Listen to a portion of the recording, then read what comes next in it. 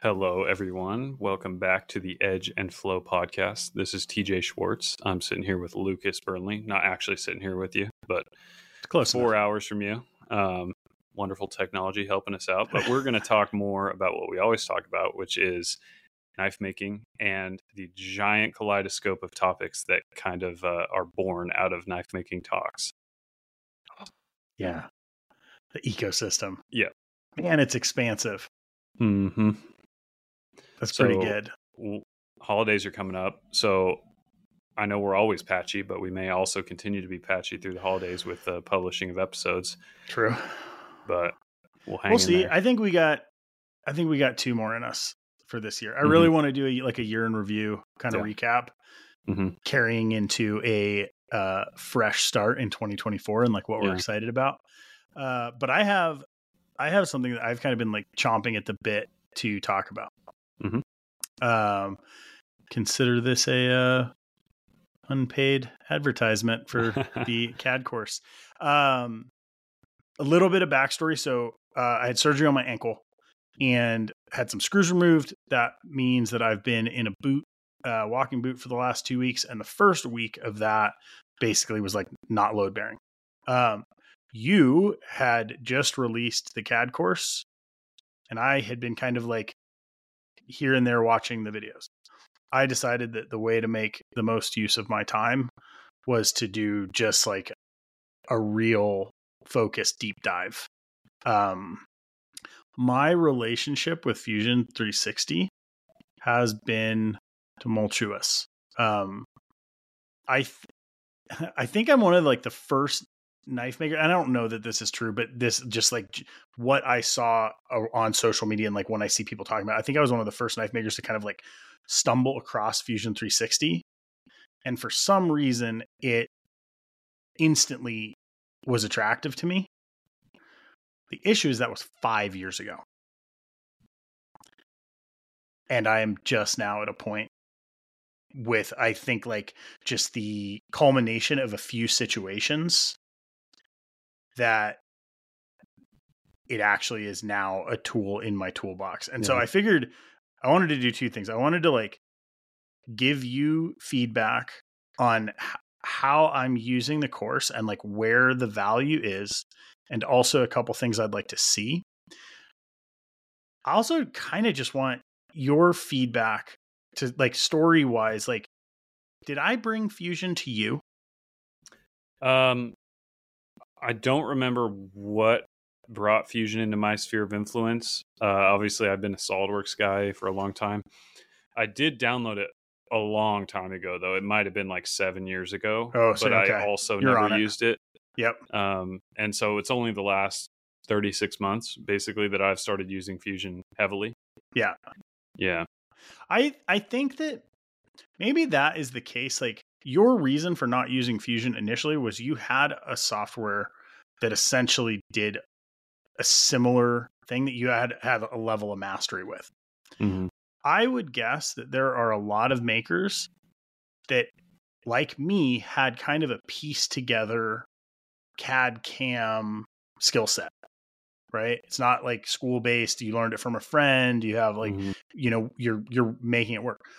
The jump to Fusion 360, I think for a lot of us was vast. I know like pretty early on, I had talked to a few guys that were like, oh yeah, like I'm using it for like modeling and CAM, but like I can't draw in it. Now I understand why, which is constraints. If you are coming from a system that is not constraint based, it's like essentially trying to do things in a completely different language. At least that was my experience. In SolidWorks, and I have no familiarity with SolidWorks, it is constraint based, like similar to that, or heavily uses constraints. Yeah, as far as what you're referring to being like the sketches and the way that the lines are laid out, it's basically the same. There's a few little nuances, but like I feel like Fusion definitely looked over SolidWorks' shoulder when they were doing some development. I know Autodesk has a storied history, so it's probably goes both ways, but yeah, they're very similar. Very Right. similar. Well, and when Fusion like first came out, I mean because Autodesk has Inventor, right? Yeah, and I don't quote me on this, but Autodesk used to have almost complete control over the 3D CAD game, like parametric modeling. Right. And SolidWorks was the new kid on the block, like in the 2000s. I don't know exactly when the transition happened, but in 2012, when I was studying SolidWorks in college, they were telling me that they had just seen SolidWorks in industry take over the reins from Autodesk. And so this is like more of a comeback story from Autodesk that they developed Fusion. Yeah. So it's like season 2 of Autodesk. It's interesting for sure. Strategically, it's a really interesting move to me, because when I saw it, I was like, okay, the price point was like just insane. I mean, and I think it's like if you make under $100,000 a year, I think you can still get a full seat for free. Mm-hmm. That's a pretty heavy discount from like anything, right? Mm-hmm. It's free. But what I saw was that it was that shift from like large scale manufacturing and engineering into what we're essentially doing. Yeah. That's what it seemed. I mean, that's what it seemed like the software was designed for from the get-go. Yeah. It was like when Ducati released the Scrambler. Yeah. It's like, and it's really, they're tearing a page out of Adobe's book. If you have been a videographer or a Photoshop guy before, you remember the days not very long ago, like 5 years ago, where you had to buy Photoshop for like $600 and you just got like the current version. And it was the same for all the Adobe apps. And then they did, Adobe Cloud, the Adobe Cloud base. And now it's all subscription. And so it feels like you're paying a lot less. I feel like eventually with those, you eventually pay more. But Fusion, it's just kind of the future of software. Sure. I guess there's like an amortization schedule. Like there's a point where you've paid more than you would for a seat, but you're also on the most current updates and everything else. Yeah. I don't know. Fusion. That's a good point too.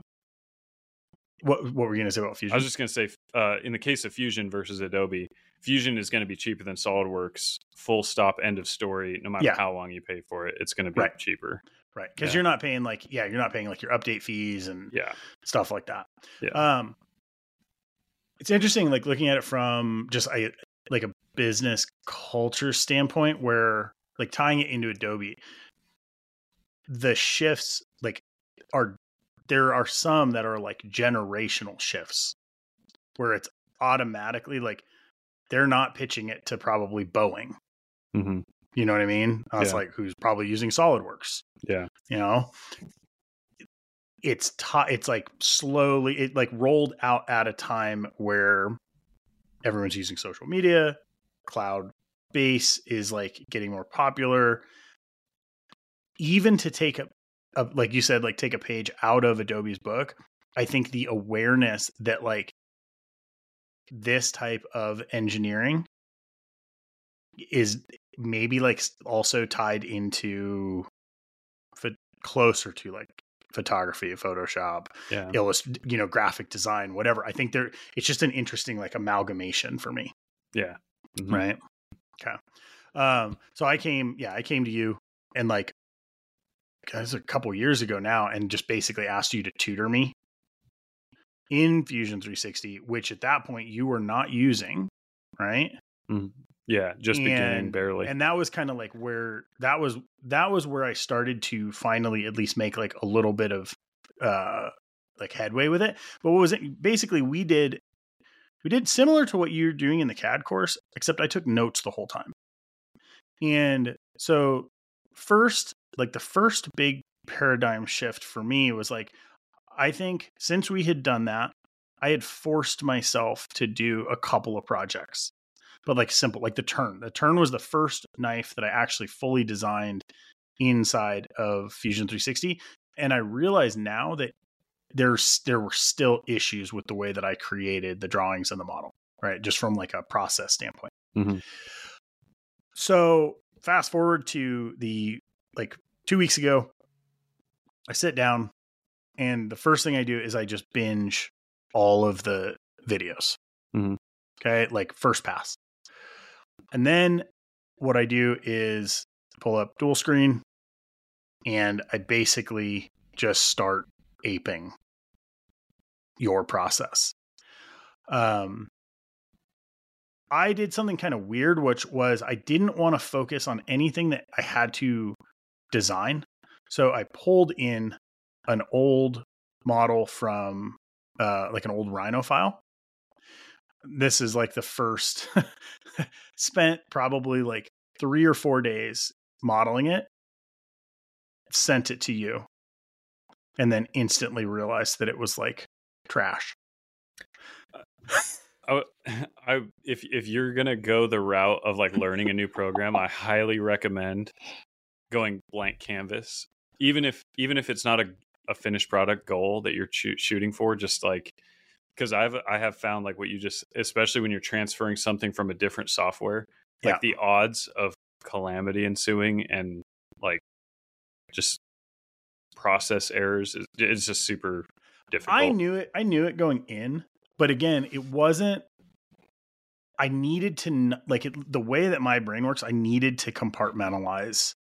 If I was trying to design something, I know that I would have been frustrated because I wasn't flowing in like the creative design aspect or the productive like engineering aspect of it. Right.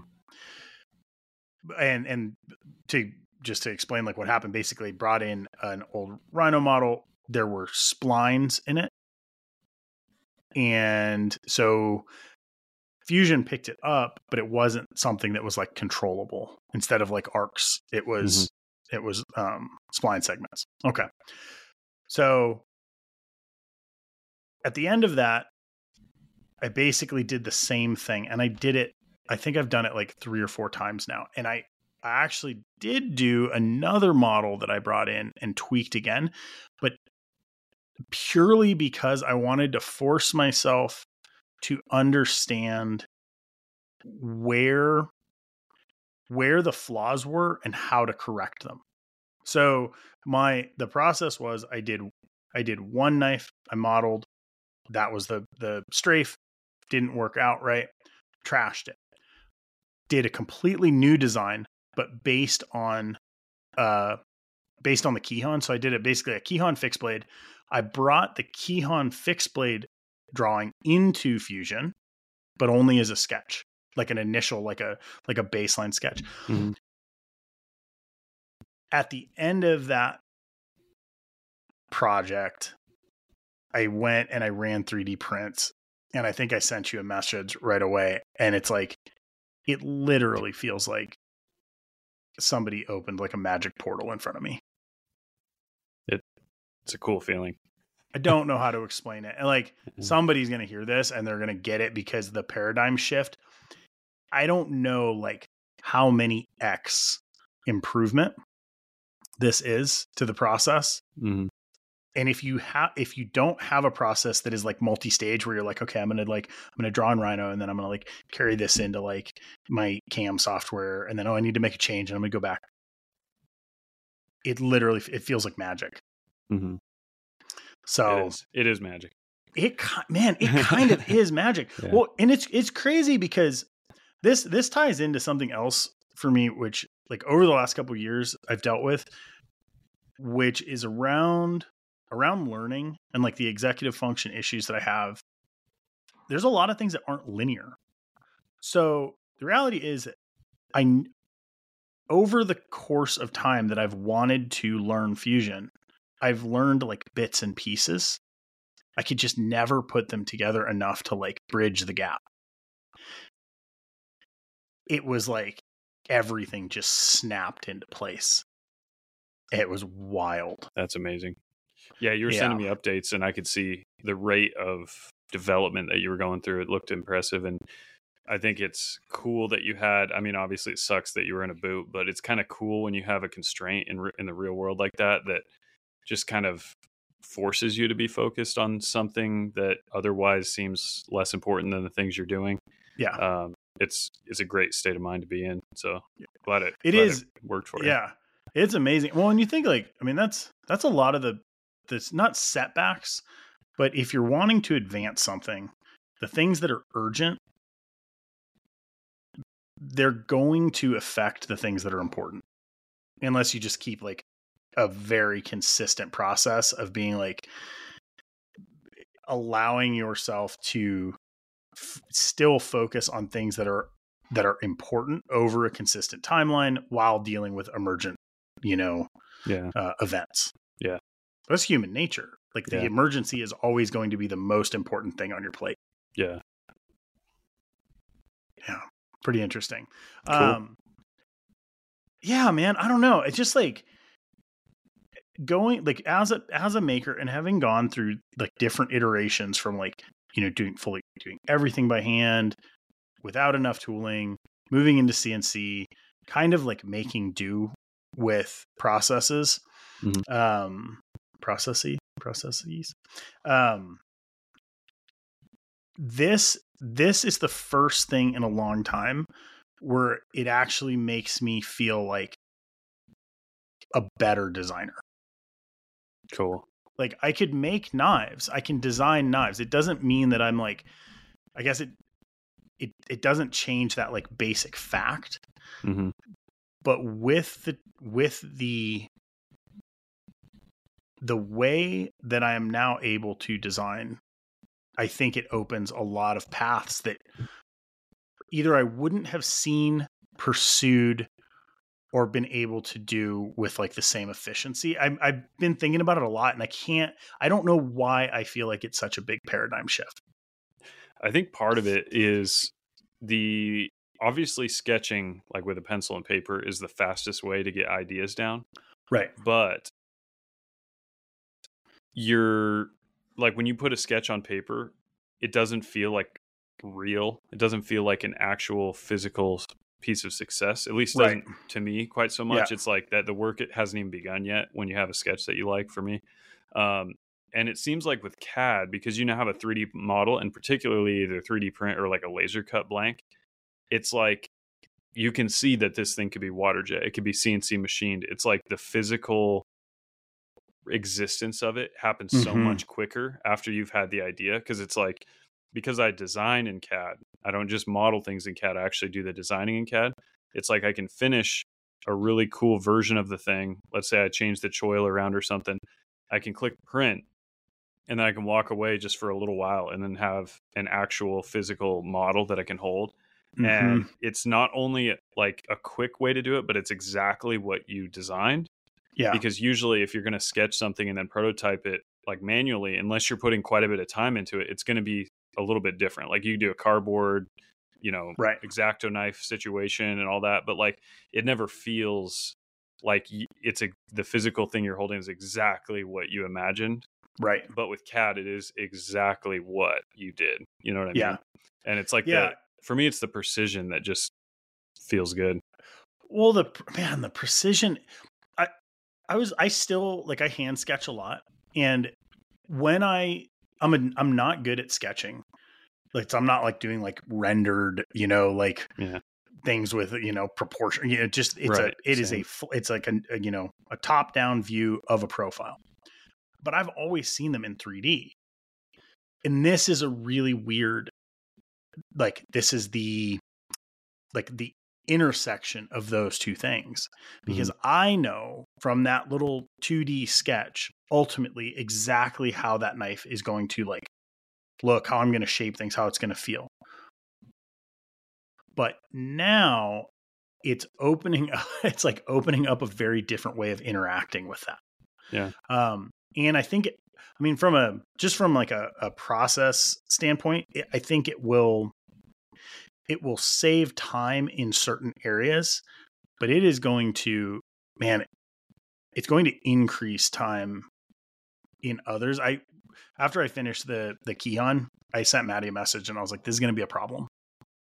I was like, we have to figure out how to integrate this with my schedule, because it's all I want to do.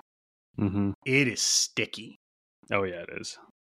Right? Do you have that? Like, oh yeah. Like I was literally, I was losing track of time. I forgot to eat a couple days. Like, and I'd look and I'd be like, wait, what? It's 8:00 at night. Yep. It's like playing a video game. Dude, it's like playing a video game. Yeah. There's a dopamine But thing going on a there for sure. It's like a creative problem solving video game. Yep. Which for my brain is like about the best thing I can imagine for it. Yeah. So yeah, it's such early days. Like I've done four projects through. I'm finishing the fourth one right now, which is actually I went back and redid the strafe, but like drew it from scratch. So like brought it in, had like one that I just use as like an origin sketch, but then redrew everything. And my time from like the first model to this model is so drastically different. Yeah. It's really cool. I'm still using the video. So I basically like pull the videos up, and what I'm doing is at this point, I try to make it through as much of the model without referencing. And then if I get stuck, I just go reference. Mm-hmm. I could do a fixed blade completely free of the videos at this point. Oh, that's awesome, dude. That's huge. Like I know that, right? I would probably struggle in a few areas, but the last model I did, I would say like 90% I didn't reference anything. Mm-hmm.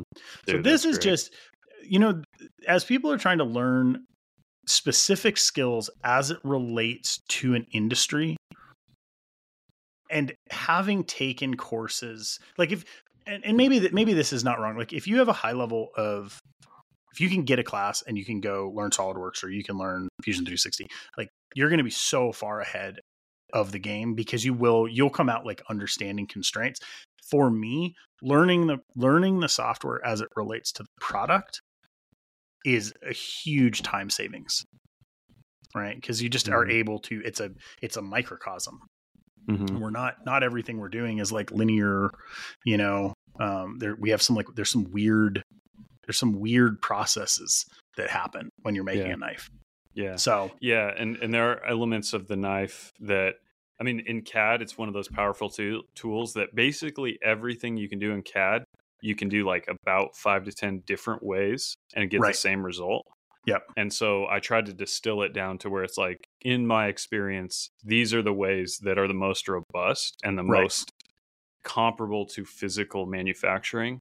Right. And basically everything I did, I was like, there's like 5 other ways, but I'm going to teach the way that I have kind of, like I said, distilled down to being the way I do it. Right. And that specifically around making things. Like I remember when I first started learning Rhino, I did something very similar, which was I went to UNM and I basically found one of their instructional techs. And I was just like, hey, I will pay you $25 an hour to tutor me in Rhino. And he went for it. And one of the first things that he said as we were drawing, he was like, oh, this is cool. He's like, you're thinking about this like you're going to make it. Mm-hmm. He's like, a lot of the students that we see come through, they've never made anything. So the things that they designed, a lot of them are not really producible from a manufacturing standpoint. And he's like, they have to learn how to make and how something is made without ever having made something. Yeah. So this is a similar thing. You're learning the software as it relates to actual production, which is pretty cool. Yeah, when you have the tools and the shop in front of you, and you're the one that's going to do that work, and you're also the one designing it, it changes everything. Because it's like you're like, I could use an 1/8" end mill right here, but that means another tool and another tool change just for that one little op. That means managing tool life on that little guy. If I could just bump that radius by 10 thou, I could go and use this 3/16 that I already have in there. You know what I mean? Like these are decisions. And that's why if you've ever had a knife made, like if you're a designer listening to this and you send it out to some other factory and they seem to have changed like weird things that seem like they don't make sense. Like why would you make the choil that shape, or why would you do that to the jimping? It's probably because of they're trying to laminate it with their existing processes. And like, I just really think understanding who you're selling the design to, or whether it's you making it, what your tools are, like that comes first before CAD. And definitely. I think having all of those constraints laid out and understanding them before you actually design anything is important, because if you design it and then you filter it through all those constraints, you may depart from the ultimate goal that you originally set out, because oftentimes it's like, well, if I'd have known that the jimping couldn't be that way, right. I probably wouldn't have had jimping, or I probably would have done it. I would have done fewer of them, or I would have moved them, or the same with the choil. So it's like, have the constraints, and it's aggravating. And I think that's where you get to designers that are just beginning. It's aggravating to design with constraints, right? Because you'll sit there and just think like, this lock insert is weird because the screws that are off the shelf are too long, right? Blah, blah, blah. And it's like, this sucks. I really want it to be this way, but you really have to like have the discipline to do that. And yeah, it makes it way easier though after the design's done. That's for sure. Dude, it's crazy. I mean, I think one of the areas it's going to have most effect is probably with factory collaborations for me. Because like early on in factory collaborations, like it's really common to send a physical prototype. Mm-hmm.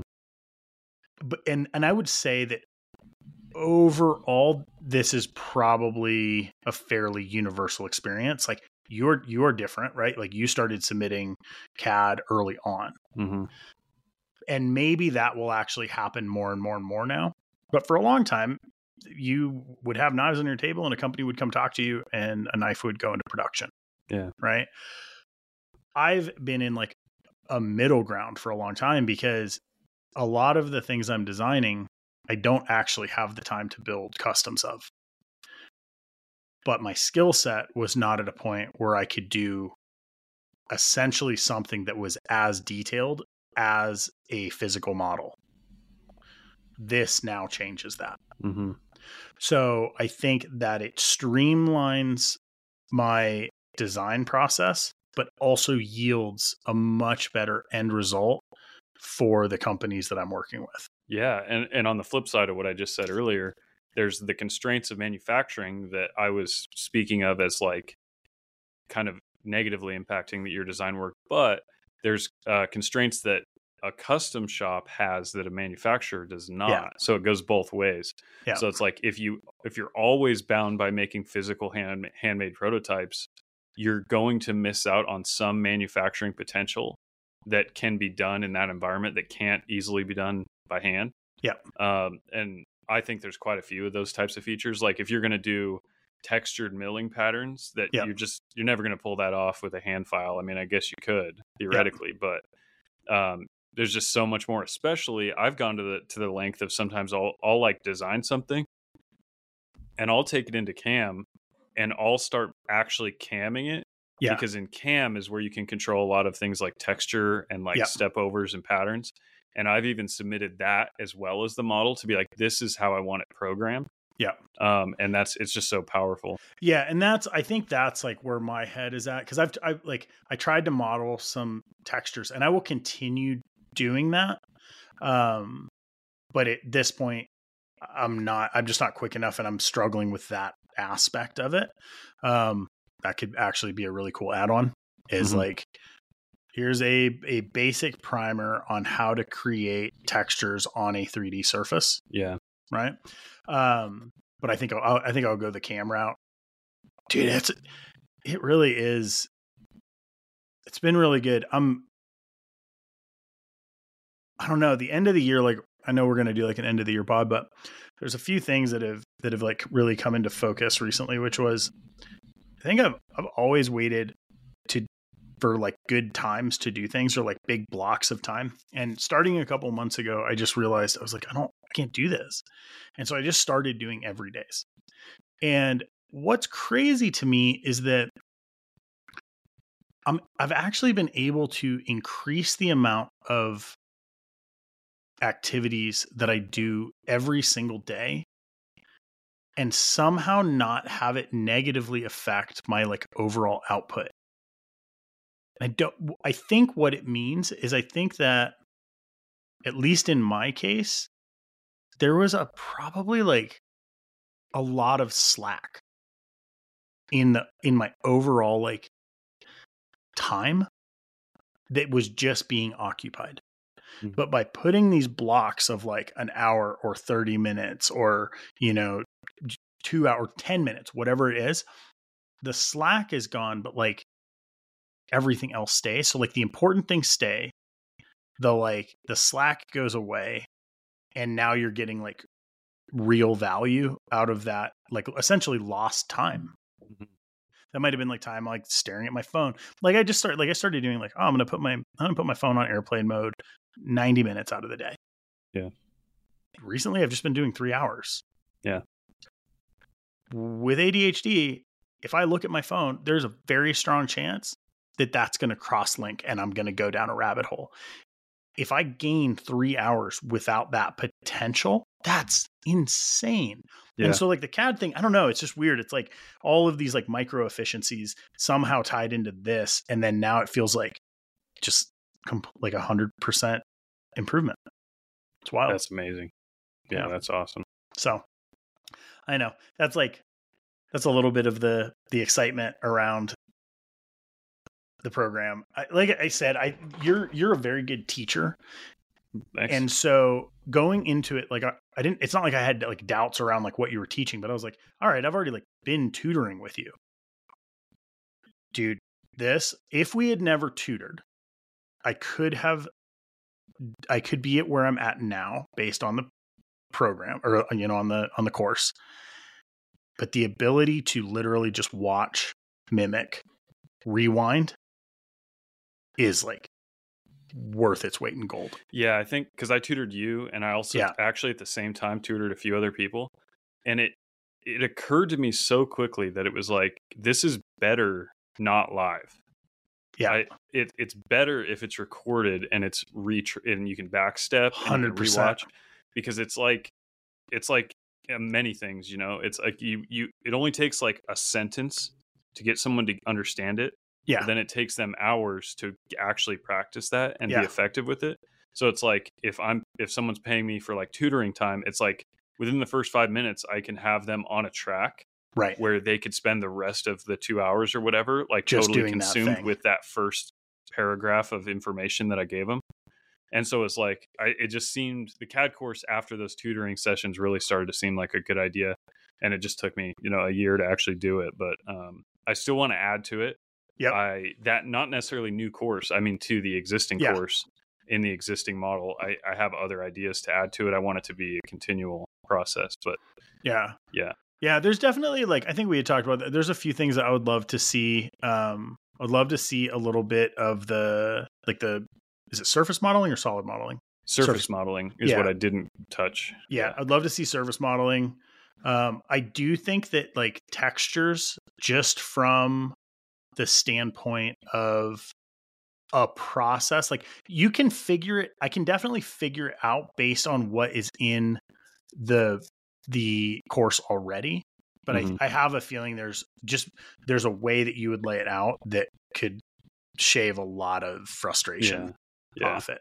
And then like technical drawings, like how you go about actually creating a drawing set would be like a dimension drawing would be really cool. And then past that, I do really think there is a lot of value in CAM and like fixturing from a conceptual standpoint. Yeah. I'd love to continue to pump more into it. Also, I did just post a YouTube video for the first time in a long time. Nice. like a normal YouTube video on my channel this week. So that felt good. I got to do more of those YouTube videos. That's another thing. What was this one on? It's not like instructional. It's more of vlog style. Yeah. And that new knife that I am making that I have officially announced to be called the Lost Trail. Ooh. This one being the 5-inch Lost Trail. So it's LT5. LT5. And I did a video on building the fixture and machining the first ones for the tang off of that fixture. So that was fun. Nice. How's that? You want to pivot? You want to talk about the LT5? Oh, we can. A little bit? Sure can. How's it going? Really good so far. In the last episode, I touched on laser versus water jet. And I basically came to the conclusion that most people do is that there's a reason everyone uses water jet. Laser, if you're big enough, if you're like Benchmade, you almost have to use laser, and then you have to try to mitigate the problems as much as possible, because there is a point where the scalability of water jet just runs out. And Right. it's ridiculously slow. If you've never watched a water jet run, they are absolutely glacial in their like pace of cutting parts. And so if you're, I mean, it is relative, because like we're thinking like, you can water jet or you can bandsaw. Yeah, right. Yeah. Right. I mean, compared to truly handmade for sure, but I mean, or even milling, like if you're like take a coupon, mill it out versus have it water jet to go to mill. Yeah. Right. Yeah. But I get what you're saying. Like, but as far as slow like in terms, if you're trying to do like X thousand number of parts a month, like you just basically what I'm saying is like water jet is better for knives. Yeah. But the reason people are lasering is you eventually get to where they can't keep up. Like it's just not possible. And what I got to in that video is like, yes, you can mill through that hardened perimeter that's a result of the laser, and it doesn't seem like it's going to be a big problem. But anytime you're introducing extremely irregular heat to a thin, flat part, you're like asking for big trouble. And I did get warpage, and it was strange warpage. It wasn't like your conventional style where like the whole part is warping. It's like potato chip along an edge. It would be like one spot where you could just see where it was like a little extra color from heat, and the tip would just be like deflected right there. And anything that shows me that there's going to be warpage coming down the road, I'm going to just avoid that like the plague, dude. Because warpage is like big trouble in production. I've seen it like really tear down a lot of projects in the past. It hasn't been a huge problem for me personally, but it can be straightened sometimes. It can be dealt with, but but you're increasing you're fixing problems instead of doing work. Yeah, exactly. So it's not worth it. I'm going to pay twice as much money to water jet, and then it's all going to get machined, and it's going to be the same end product anyway, but I'm going to go the safe route. Yeah. I think if I owned a laser, which probably will never happen because they're ridiculous. We can touch on that in a minute. Yeah, true. But if I owned a laser, I might have a little bit more confidence, because there are ways to manage heat. But the problem is, in a production shop, if you deliver a sheet of steel, they want to just cut it and then get on to the next thing, because it's $1 million laser and they want to keep cutting. Yeah. Whereas if you were to cut like a part and then dwell, and then cut like a part and then dwell, and then cut like a row. Yeah. There's ways that you could manage the heat, but if you're trying to work with a shop that's trying to make money, they're just not going to really accommodate. They're making parts for bumpers, yeah, or something. Yeah, that's an interesting point, because if you have the right shop or the right, person that you're working with, a lot of those problems could probably be solved. Yeah.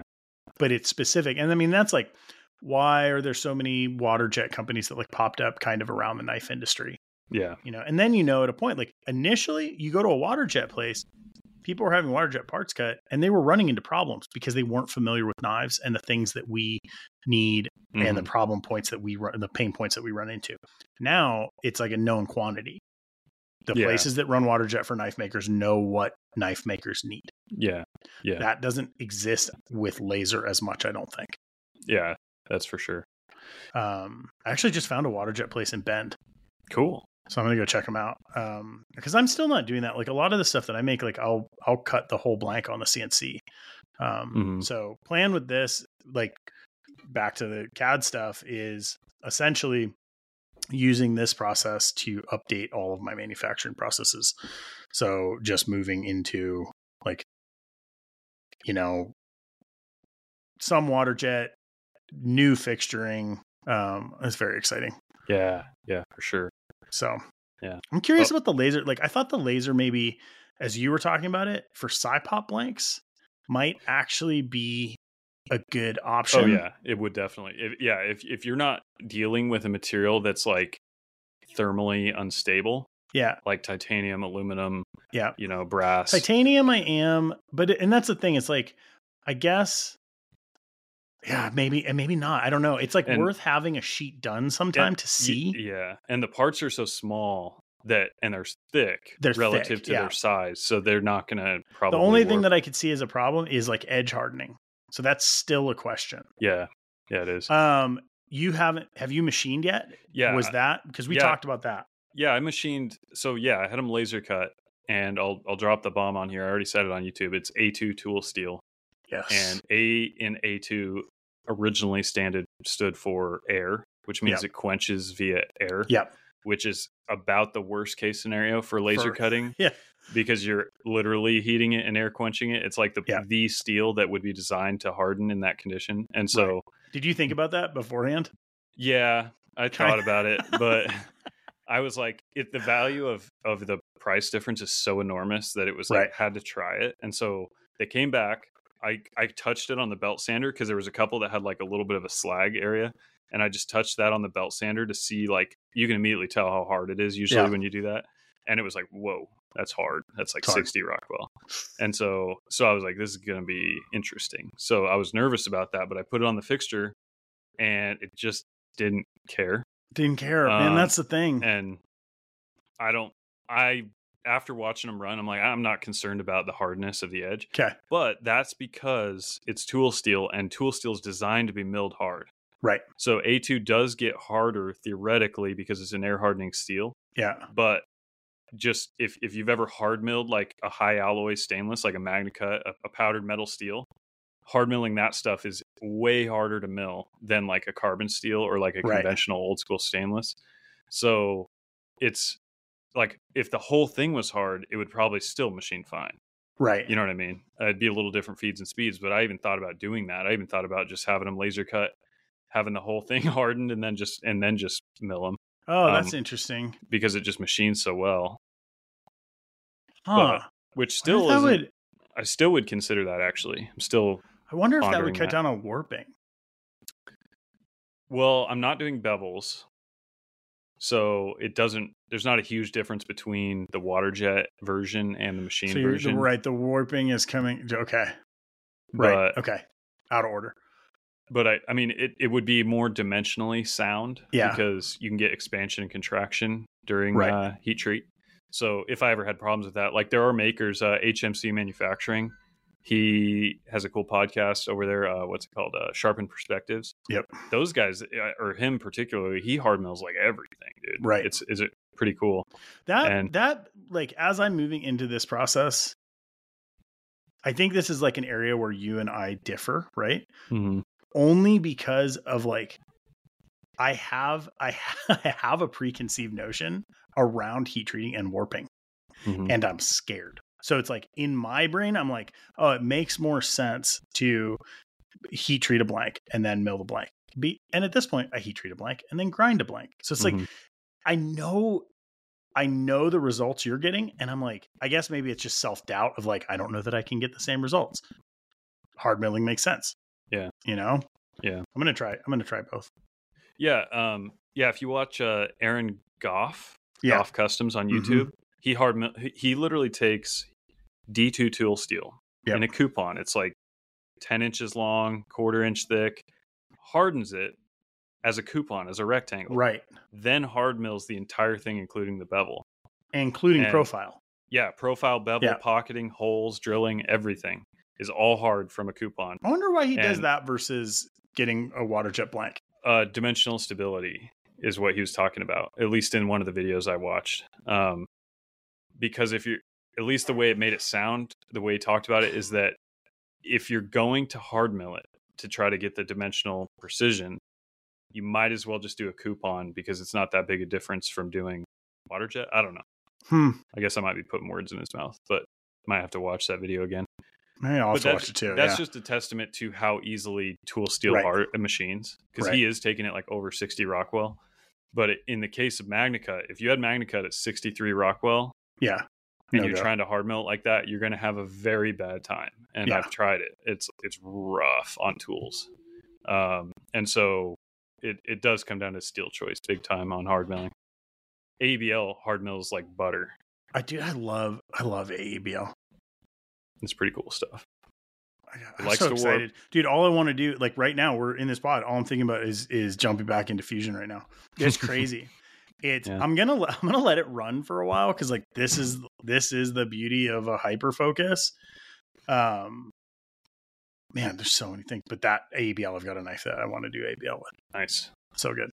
I'm one little side note, I'm machining, so I ended up doing one sheet in laser, Okay. Decided I want to go water jet, delivered all the rest of the steel to water jet. It's done. I'm getting it after this call. I'm going to actually run in there and get it.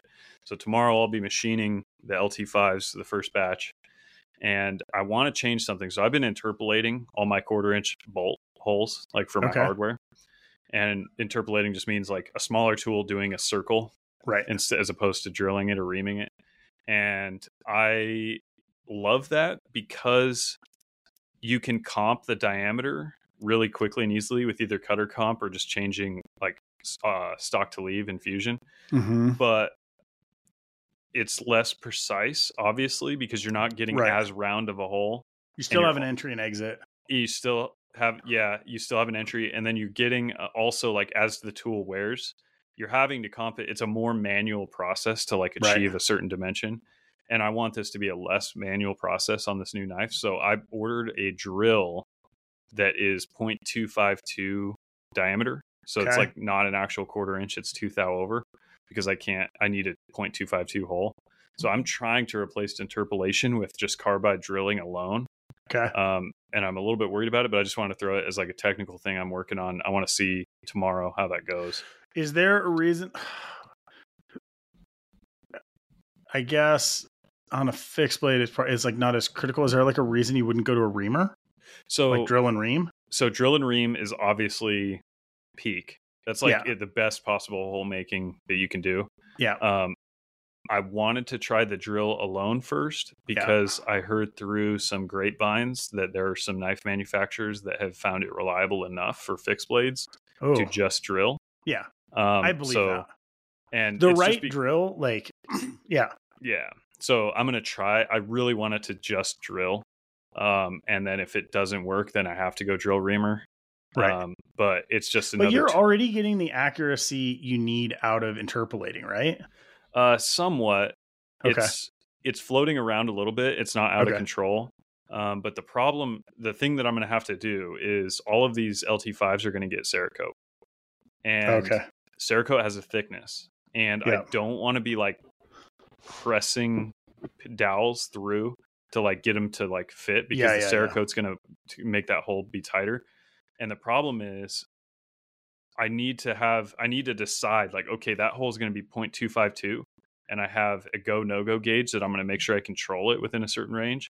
And I need to know, okay, if they're coming back from Cerakote too tight, what is the nominal value that I already started with, so that I can then go to a different value. Whereas with the interpolation, we're not getting like a numerical value that I can trust. It's like floating too much. Sure. But if it's a stonewash blade, it really doesn't matter that much. And they're all shadow box knives, so like a 1 thou float doesn't matter.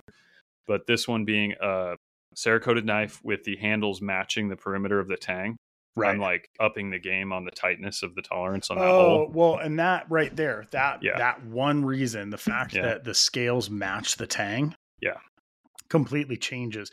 That brings up like an interesting point, which is like your processes that you have moving into different products. There's almost always some kind of issue. Yeah.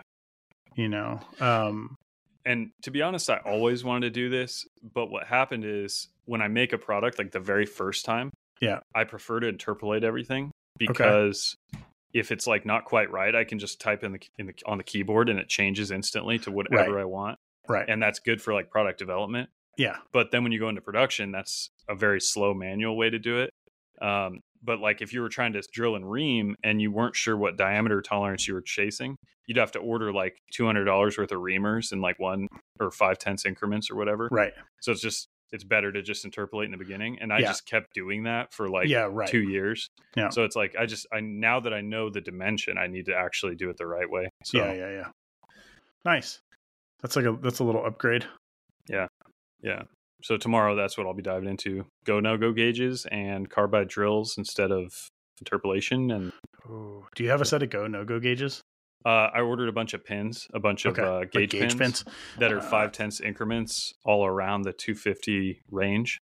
I've actually started a 3D print. It's going right now, of a little like gauge pin holder. And I ordered like the go no go collet handles that you can put those pins in. Nice. So yeah, I'm trying to get set up with that. Dude, my relationship with my 3D printer just got so much better. It's so funny, man. I was thinking about tools and like the amount of tools that I've bought over the year, like the forging stuff. Like I have a, Anyang power hammer and a press, and I've never really used them. I've like played around with them. Recently, I've like really come to a lot of peace with that process because I realize that like I like to learn. Mm-hmm. I also need dopamine kind of things to look forward to. But I also just enjoy having the tools. I was talking with a friend yesterday about motorcycles, and he's like, I don't know. He's like, I haven't been riding much. And like, I don't know. Like, I don't know if it's like worth it to keep this bike. And it's like, but he loves mechanical things. He has car projects. He has bikes. And I was like, if you never rode that bike again, could you afford it? And he's like, yeah. And I was like, do you really like that bike? And he's like, yeah. Like you are getting value from just you walk out into your garage and you like the Triumph that you have. Yeah. Yeah. That's kind of how I've been with tools, but I used to be really hard on myself about it. What I realized like with a process like this is if I was learning Fusion right now, I knew that I wanted to do it and I knew that I wanted to 3D print. But if I just went through this process, I would then have to also be putting together my 3D printers and my laser cutters. I already did that. I didn't do it in a logical order, and that's okay. Mm-hmm. There's a lot of things I think that like makers, creatives, maybe this is just like humans in general. Like we're so focused on doing things in the right order all the time, like an order that makes sense. Like I don't know, some of it, I don't think it matters. Yeah. Speaking of dopamine pursuit, there's something about 3D printing because once you have CAD ability and a 3D printer, it's like the whole world looks like it's just waiting for 3D printed things to be in it at that point. Do you know what I mean? Like we'll be in the kitchen and I'll be like, man, we have one extra knife and our knife block is full. Yeah. Like what if I 3D print? Like immediately you just start thinking. I've been doing it. That's been the other part of the everydays. Yeah. So far, the best things. Best things. We bought a new microwave, dude. Meanwhile, I was cooking something and my microwave caught on fire. No kidding. I have no idea what happened. Dang. I looked and I just see like out of the right hand side, I see a flame just caught on. I was just happened to be standing there. Jeez. So got a new microwave. The opening mechanism. Were you cooking a bag of forks or? I just instantly thought, man, I was like one of the kids put metal in there. No. Bag of forks. Oh man. Oh. So we get a new microwave. It doesn't have a button. You have to pull the door. The problem is it's not like hard mounted. So when you pull the door, the microwave moves. Yeah. For my brain, this is a problem. Like it'll ruin my experience every time I use the microwave. Yeah. So I was like, okay, how do I solve this? And I was like, all right, I'm going to go print a 3D print a thumb rest. So now when you go to open the door, you have like a bar that you put your thumb on and push. Yeah. So that was like win one. And then Bo came out to the shop yesterday to hang out. And he was like, can we make something? I was like, absolutely. I was like, what do you want to make? He's like, a lightning bolt. And I was like, okay. He's like, Harry Potter lightning bolt. So we 3D printed. I sent you the rendering of it.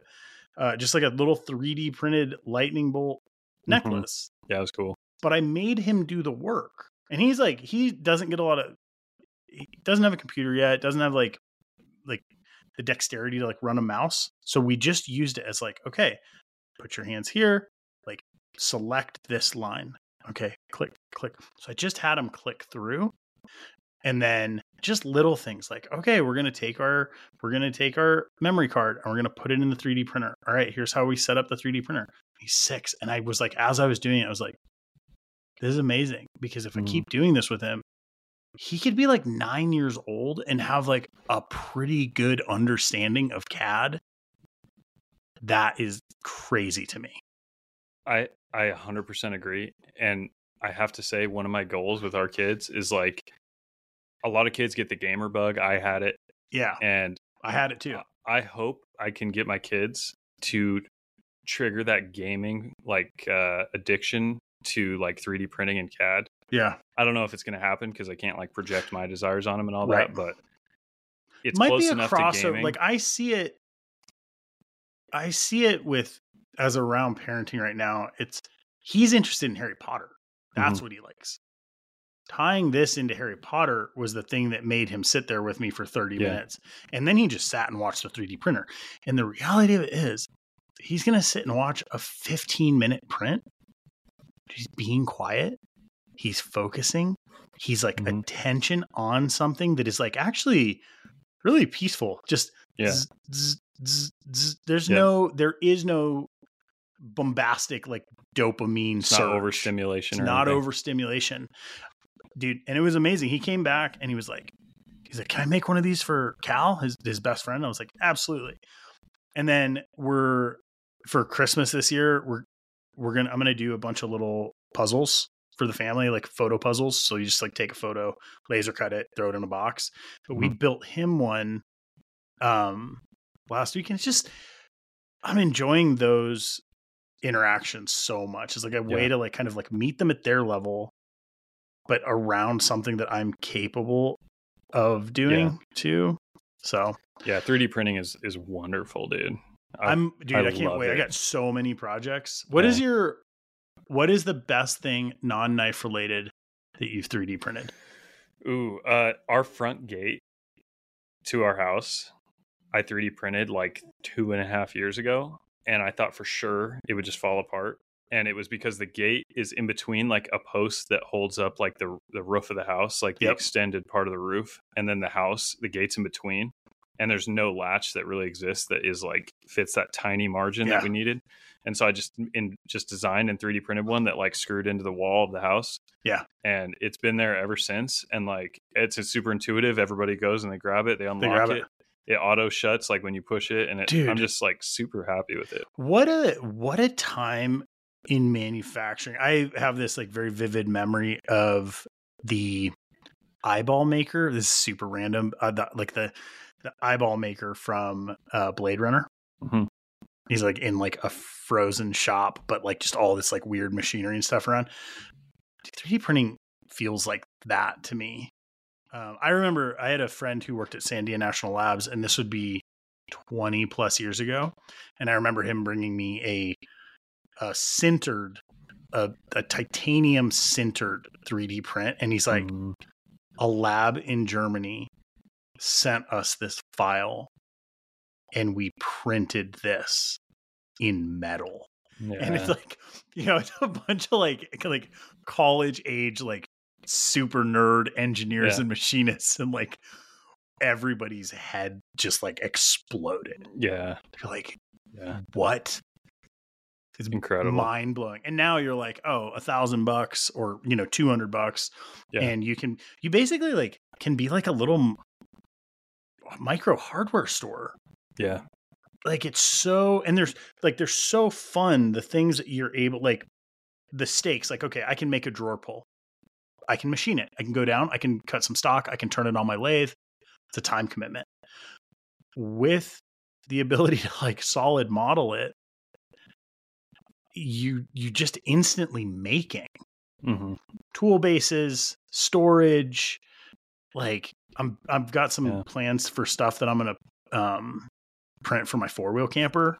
And now it's like, I'm enjoying it more than finding something that I like, because I'm like, oh, I like this and I made it. It's really cool, satisfying. It fits a very specific application too. It's like you're trying to interface two things that otherwise shouldn't do that. And and the other thing is like this LT5. I haven't shown a picture of the scales. I haven't. I have been 3D printing these scales over and over and over and over, and I've been dating them so that I have like this history catalog. I've got like all these different dates laying all over the place, because what I found real quick is I would 3D print one, 3D print the next, and I'd want to backtrack one step, and without 3D printing again, I could just have it dated. And so I have like a milk crate just like filling up with handles for this thing. And so I 3D printed the whole tang and the scales until I was basically close enough, 99 percentile, started running the tangs through production, but I'm still 3D printing a set of scales like a couple times a week. Dude. So that by the time I have to make the scales, I've got like 10 extra iterations, even though the tangs are already in production, because it just might as well use that extra time. This is what I mean about like the shift to being a better designer. right? Exploration and learning are like so critical. Maybe not even learning. I mean, it is, but not in like, I don't mean learning in like the traditional sense of like learning. It's like, as you're working through a model, right? Like I'm working through this knife. I am learning this knife on a physical level and conceptual level. Like when I first see it, you're like, oh, I have this concept for a knife. You draw it. You're like, that's cool. And I print it and I'm like instantly like, oh, that's like this. The first one that I ran into was like the choil radius or the finger choil radius was too small. I was like, okay, straight back to a 3D print. You're learning what that model needs, but you're also seeing it and you're able to like make small tweaks and like, oh, maybe if I change that line, it's exploration. It's better design. And I feel like if you're a custom maker, like absolutely handmade custom, you are doing those iterations as you're making them because it's like handmade. Yes. But when you actually turn over into production, you don't really have the affordance of like changing every single one. Right. And so that's where I'm like, I want at least like 10 to 15 iterations done before I even if I'm happy with the first one, like I'm going to keep doing it and hold it and watch a movie with my wife and sit there and hold it because like, just like a custom maker, like they all have done this and understand is like after 2 years of making it, you notice something about that backspacer that started to bother you. You notice something. So it's like, I try to compress the noticing of details like into a couple months of leading up to launching a knife. And just like, there's no way to do it other than 3D printing. You know what I mean? Not with this, man, the dimensional capability, the fact that you're able to get your contours, get your chamfers, truly see it. Like I see a lot of times, like you print things in one color, like I'm just doing it in two colors because it's like my brain wants to see the contrast of it. And I'm like, man, that is so cool. Like, have you thought about doing any 3D printed products? I have. Is there anything that you want to make without like saying what it is? It's nothing's like jumped to the forefront. But it's crossed my mind for sure. I know there's makers out there that are doing 3D printed packaging. Right. 3D printed packaging. I've thought about that. It's pretty cool. I struggle with packaging because for me, packaging is part of the design. Like, again, like I'm like an Apple guy and I love opening the packaging, but I also struggle with the waste around packaging. So like SciPop has really nice packaging, but I look and I'm like, man, it's got like, foam cutouts in it and it's a box. Where my head has been at with packaging is like, what would someone get that they would keep for they won't throw it away. But like not keep it as packaging, like not like OCD. I need to keep this box forever. Like, oh, let me repurpose this box because it's cool. Like metal tins is something that I've been like looking towards for like small products. Oh, totally. Because you keep it or your kid will keep it or. A little thought that popped into my head. I don't know the eco-friendliness because I haven't read into it, but they make a support filament that's designed to be water soluble. So the whole intent is that if you 3D print something that's like this crazy figurine holding like a sword or something, the water soluble filament is printed like as a support and then it's melted away with just warm water. I wonder how eco-friendly that is. Because if you printed an entire packaging thing for like a SciPop, like a brick with the negative in it, with a little click-on lid, and it was designed totally to be made water soluble, so that I just don't know if that's like just a microplastic disaster. I would have to read about it. Right. You don't know. That's great. I just wrote it down because dude, that's the thing. The options are so unlimited, and like, look, okay, so Winston has glow in the dark stars under his bunk bed. Bo wants glow in the dark stars. We can go buy glow in the dark stars. I can also just 3D print them. I actually don't use packaging. I don't know that that makes it more like ecologically friendly than the other. I don't know. But I do know that the act of making the stars with Bo and putting them on his ceiling is going to give him a different type of connection than just going to the store and buying them off Amazon or whatever. It very certainly makes it feel less disposable too. Exactly. Because it's like, let's say 6 months later, you're going to move the bed to the other side of the room. Right. normal stars that you got at the dollar store, I throw those away. Yeah. But like with those, it's like, oh, those are neat. Remember that? Yeah. Like it's got your name on them. Like that's pretty cool, you know?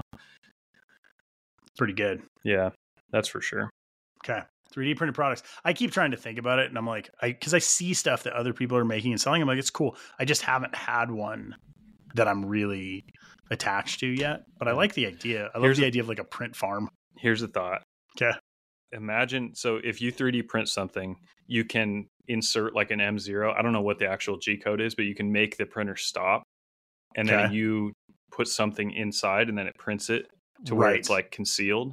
Yeah. And then if you made a water soluble box for like a Cypop or something, fully and the only enclose way it, to get it out would be to like dilute it with water and like mummified. actually you had to dissolve it to get it out.